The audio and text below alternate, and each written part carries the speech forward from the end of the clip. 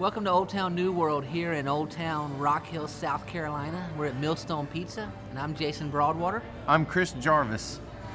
And we're here to talk about the ever-changing world of small town USA. No, okay.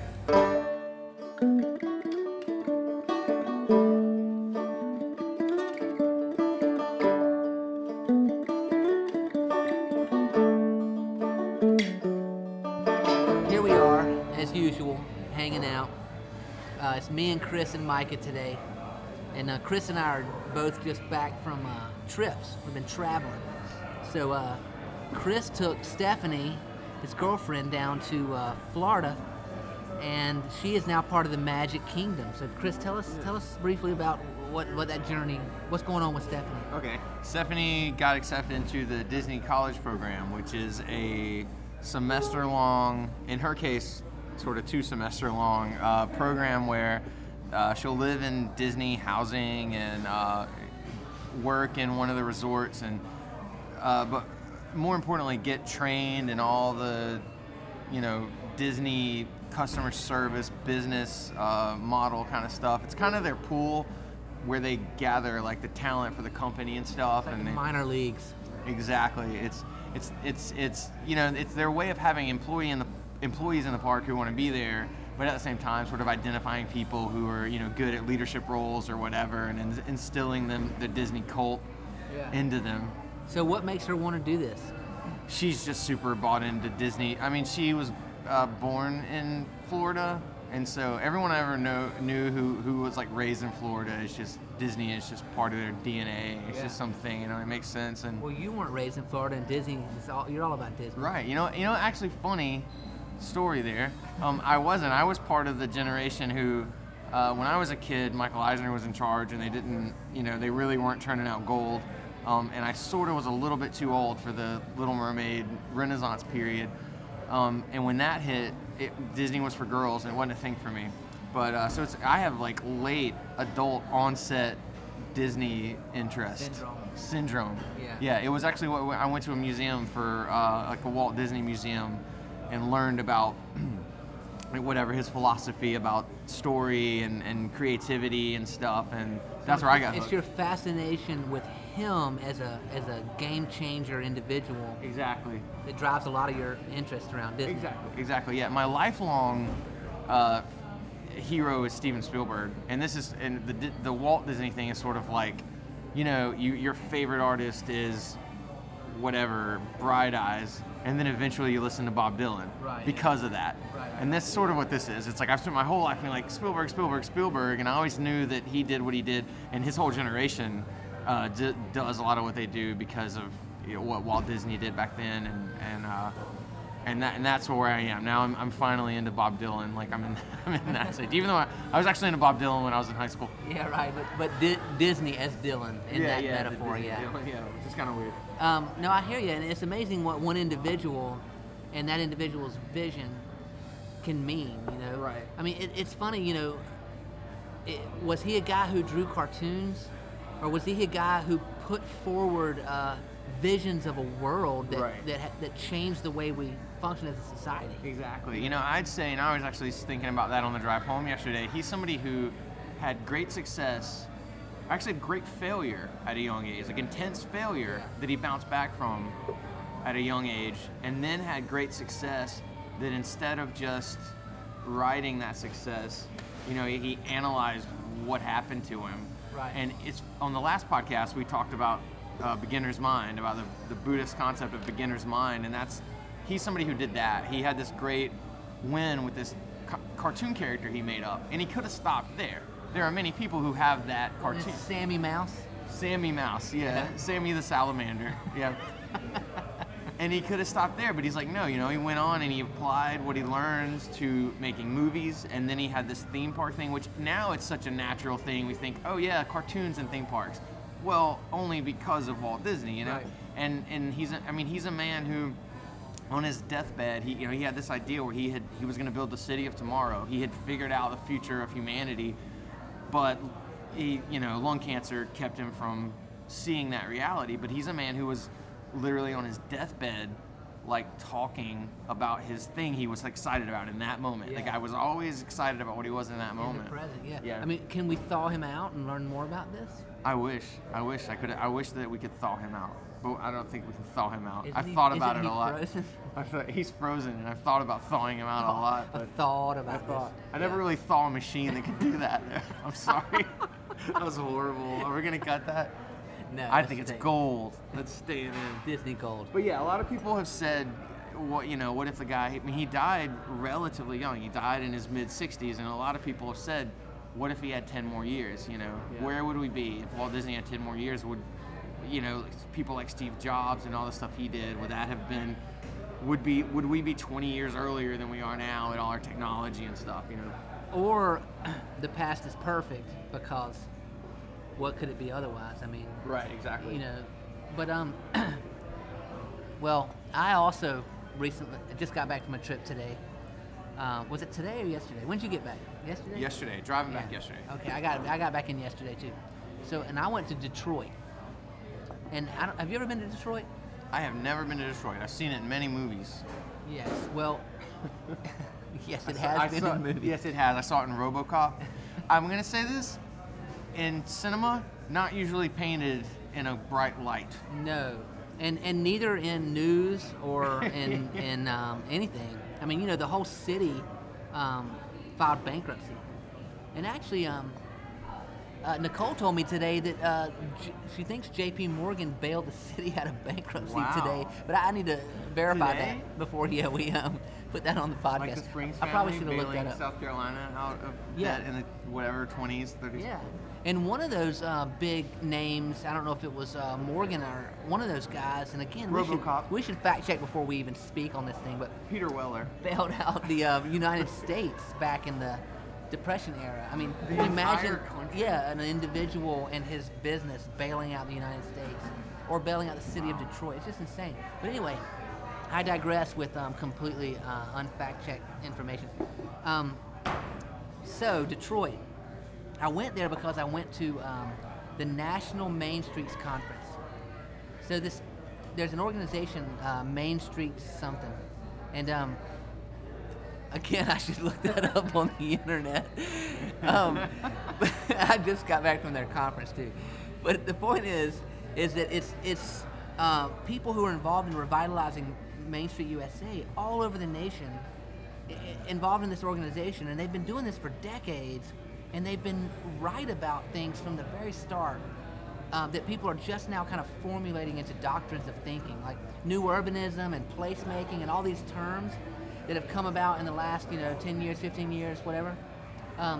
They've been exercising all these principles for a long time. All the stuff we talk about on the show, like our podcast or whatever we do here, about that the new services economy is driven by the connected village, and how revitalizing Main Street is the way that you bring together the cultural fabric of a community, and it's what drives the economy. I mean, they've been talking about this stuff for decades, man. Creating places versus recruiting companies, all that stuff. So I just discovered this organization a couple years ago and joined it and listened to their kind of emails that go back and forth. And so I decided to go to the conference, and it was in Detroit. And a lot of people didn't go, apparently, I learned, to this conference because they're like, well, Detroit, I mean, what do we have to learn from Detroit, Apparently they hadn't done a lot of things right, But Detroit is an amazing place. And my favorite part about it is this kind of Rocky-like, and I know Rocky's Philadelphia, but this Rocky-like spirit. I mean, everybody had a D on their hat, a Detroit Tigers D on their hat. Everybody had a shirt or a hat.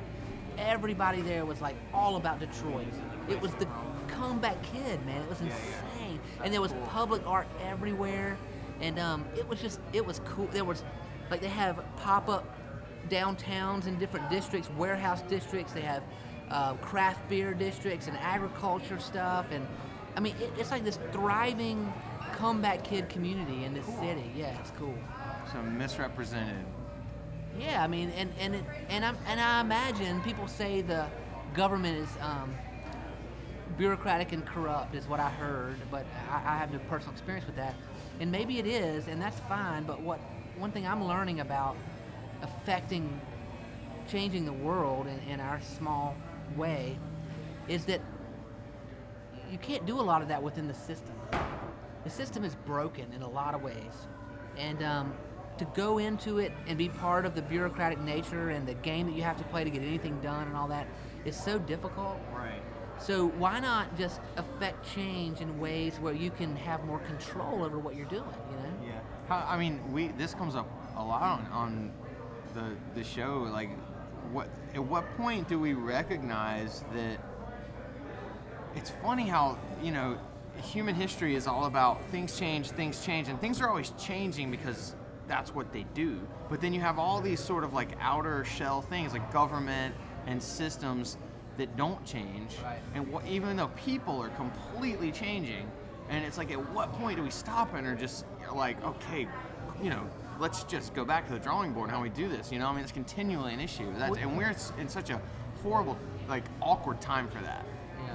Well, or a great time for that, Well, yeah, exactly. Yeah, because it's, chaos creates opportunity. I mean, one of the folks who presented at this conference was called Fundrise. And what they do is they crowdfund real estate projects. And so you have until the SEC laws change over the next year or two, it has to be like sanctioned per state or whatever. But like if you're trying to do a real estate project, and you can't go get traditional funding because you need to have 30%, 40% up front that you have to put down. I mean, people don't have, only the status quo people that run things anyway have that kind of cash. You know what I mean? Right. To put down 40% on a freaking real estate project, So the people who are trying to do something interesting that banks don't understand necessarily, that it's like, oh, I'm going to open up in a dilapidated area of town that the demographics make it look like it's really poor, and yet it's going to be a co-op sushi bar with a drive-through, or the bank's like, what? Like, yeah. What does that mean? And they do their demographic studies, and they're like, this can't be supported. But that ignores cultural phenomena like hip booming areas with a cool 30-year-old chef who knows exactly what he's doing, who's going to open this place. Like, it ignores all the human factors, right? So this CrowdRise thing, or Fundrise thing, what they're doing is they take ideas that are kind of off the wall like that, and they put them on this website, and they let people from the area fund the amount of money that needs to go into the initial part of the project that lets them then approach traditional fund institutions with a power stance. Instead of going and begging a bank, man, please help me out, I don't have anything. You crowdfund 35% of the total, and then you walk in with a bunch of cash and say, hey, put it on the table and say, we're ready to do this project. Well, you can't do that by changing the way banks think. Instead, you do it outside of the context of the traditional infrastructure institutions, They're just doing it outside, and then they go to the traditional people and say, hey, we now have the power that only normally would powerful people have, you know what I mean? Yeah. It's a whole different thing. Yeah, that's totally reflective of what we're seeing, like that problem of change and how the things that are holding back change, but change will happen anyway, and it will, and it's obviously that's what it's all about. We're moving to this thing where people are controlling their environment, and that's what it comes down to, as opposed to single individuals controlling the environment for everyone else. It's people are controlling their own environment. It's so interesting, man, to think about the difference, the real fundamental difference in seeing the world when you think that you are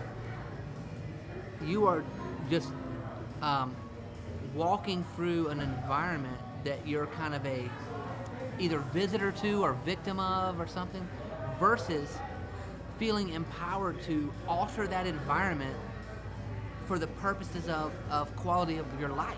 Right, yeah, it's because, for so long it's been about our world works on, the group of people that decide these things, and then you have a big, great sea of angry dads in their armchairs yelling about how stupid everybody is, and that world is, the next step is, no, we're all accountable, we're all part of it, we all make decisions, we a truer democracy is now possible. Yeah. You know, I mean, and democracy is a wonderful thing, but technology and access is giving us an opportunity to make a truer democracy.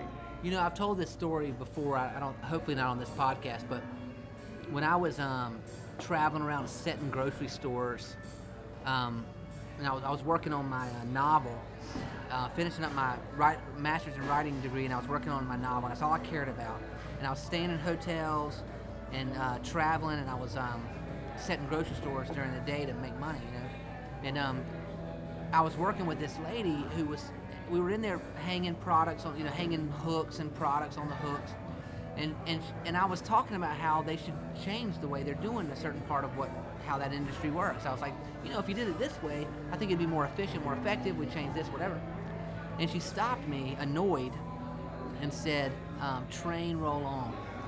No, I'm just kidding. She stopped me and said, you know, if there was a better way to do this, they would already be doing it that way. And it dawned on me that she and I live on different planets. Yeah. Like, I can't even comprehend a world where, quote, they have already figured everything out. Yeah. And they know everything we should be doing and how we should be doing it, and all I need are my instructions on how to do it. I've never been to that world. I've never seen that world. Yeah, and see, I mean, that woman stated outright a principle that many, many, many people live on without realizing it, you know? Right. I mean, I'd like to think there are many people who, if they said those words, would then stop and be like, "Oh whoa, my gosh, I'm embarrassed yeah, I wait, said that." what the Yeah. hell did I just say? Right. Yeah. But the truth is, a lot of people live on that, but they're not aware of it, because that's part of that standard.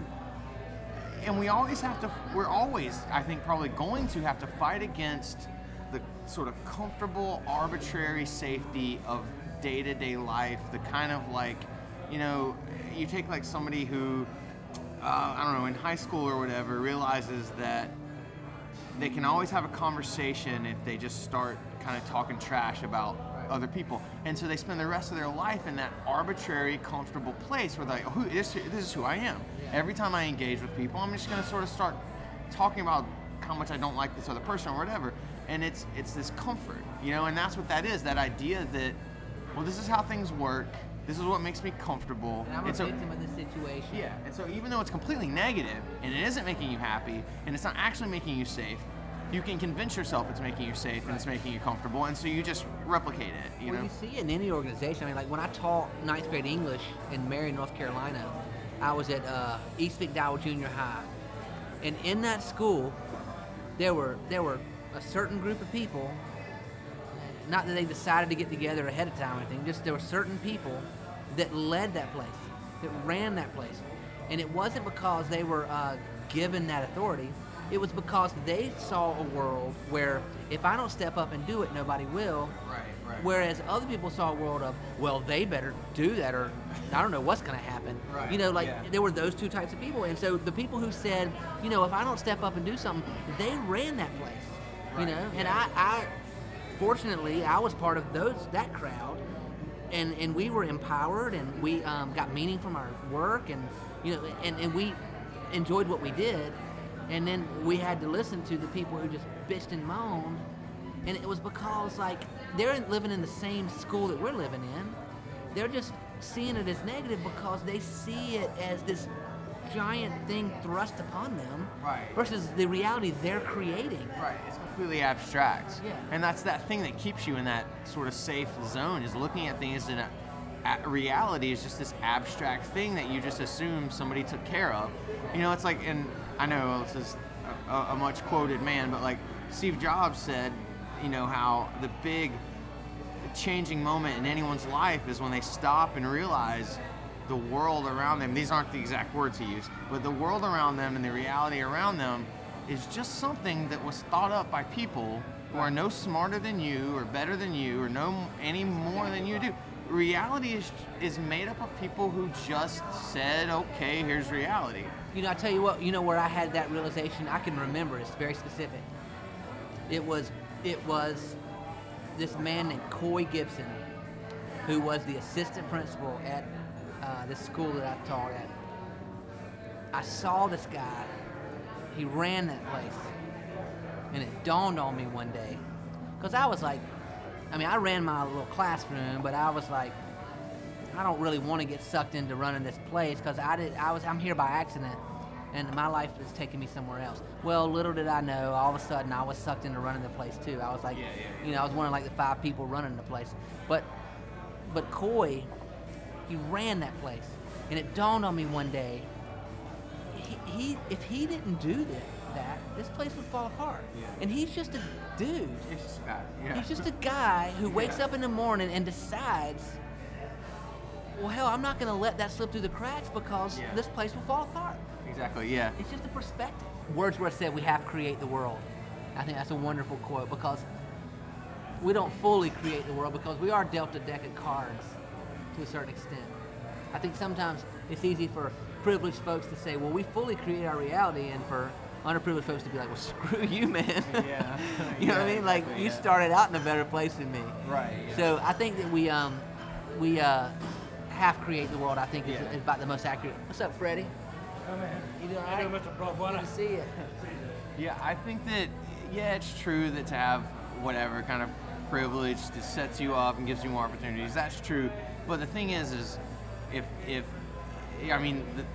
society will prove to you time and time again that that perspective and that attitude and that it means so much, and way more than money. I don't know. I mean, there's like the story about from the Spielberg movie Catch Me If You Can, and that character that makes all that money just because he pretends to be right. An airline pilot. Well, that's because of that social truth that that's worth more than money.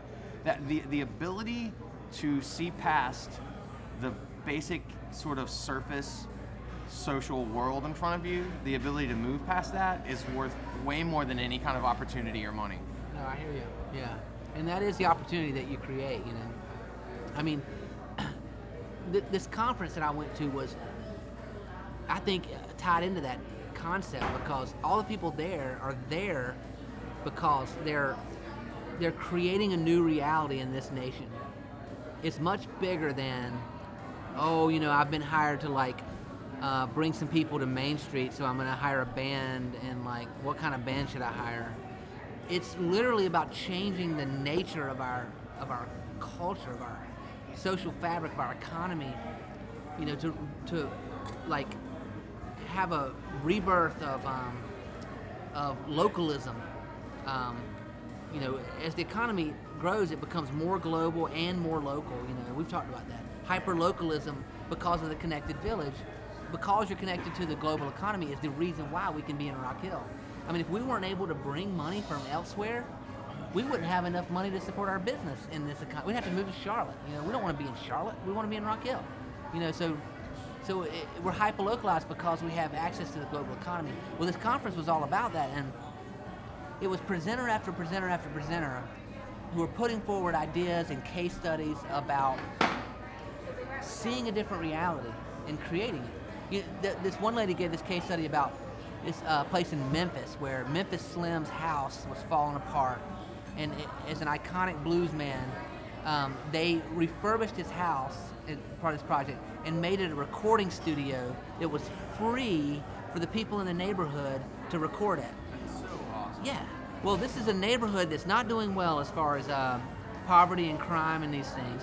Well, all of a sudden, you had this social connectivity in the neighborhood.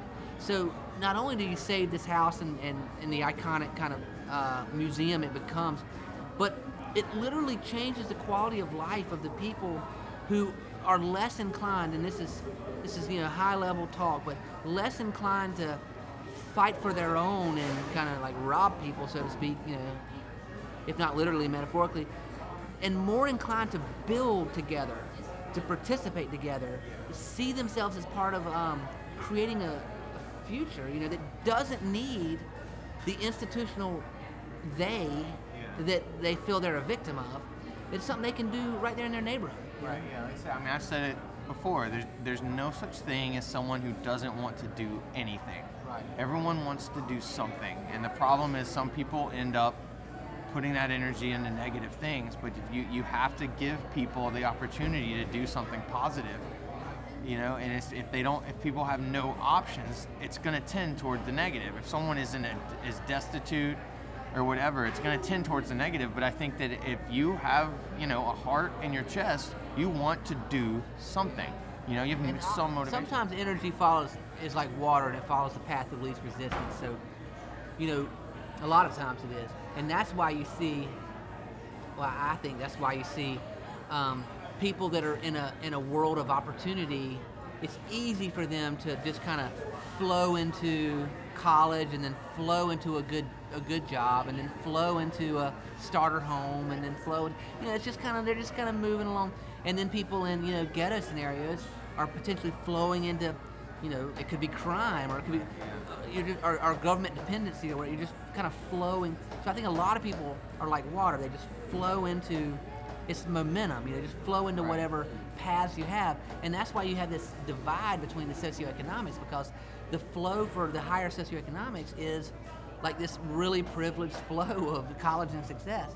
But in either case, you have individuals who fight against the current and do something exceptional, whether it's kind of like upward class ascension for folks who are trying to break out of poverty in the ghetto, or whether it's people trying to break out of the freaking mold of, middle class reality and actually do something exceptional with their lives. Either way, it's the more exceptional person that puts that same energy into fighting against the current than it is to just flowing with the current. Right. It takes a lot more energy to do that. Yeah. It takes a lot of energy to be a RoboCop. It does, which circles us back. To circle things around. Yeah, circles us back to what I learned they call the Big D, which is Detroit. That's their nickname, apparently. So good for them. They should be proud of that. Like D from What's Happening? Yes, yeah. Or Rerun. But they also, I've never seen, I might have said this earlier, I've never seen so much support and enthusiasm around just the city as a concept. I mean, everybody was like all about Detroit. Everything they had on and everything they talked about was like Detroit. And I would stop at a bar and I would strike up a conversation, and they'd be like, "Where are you from?" Because obviously they knew I wasn't from there. And I'd say South Carolina, and they're like, "Oh, it's your first time to Detroit?" And I'm like, "Yeah." And they're like, "Oh man, Detroit's awesome. Have you been here? Have you been here?" And they're like zealot, like cheerleaders, Wow. Yeah. That's awesome. It was cool. Good. Well, anyway, I guess I should find some type of stopping point to this conversation. So I will say bye. No, I'm just kidding. Chris, thank you for sharing about Stephanie. Mm-hmm. We're very proud of Stephanie. Yes. And hope she has a wonderful time in Florida. And I can't say more positive things about Detroit. I mean, people that are hating on Detroit have probably never been there, most of them. Well, that's what we talked about, that arbitrary conversational safety thing. That's saying Detroit is a gross, ugly place. I did it myself. When you were said you were going, I left last Friday, and I was like, "Oh, good luck." Yeah. Because I'm like, because Detroit. Yeah. Detroit is a bad place, right? Hey, you get it? Eh? Yeah, but it's not. That's funny. It's funny because it's like the opposite. No, never mind. Right. Yeah. Yeah. So anyway, this is the podcast of our recent adventures to 2 different towns, and we hope you enjoyed it. And I guess we'll see you next week on Old Town New World.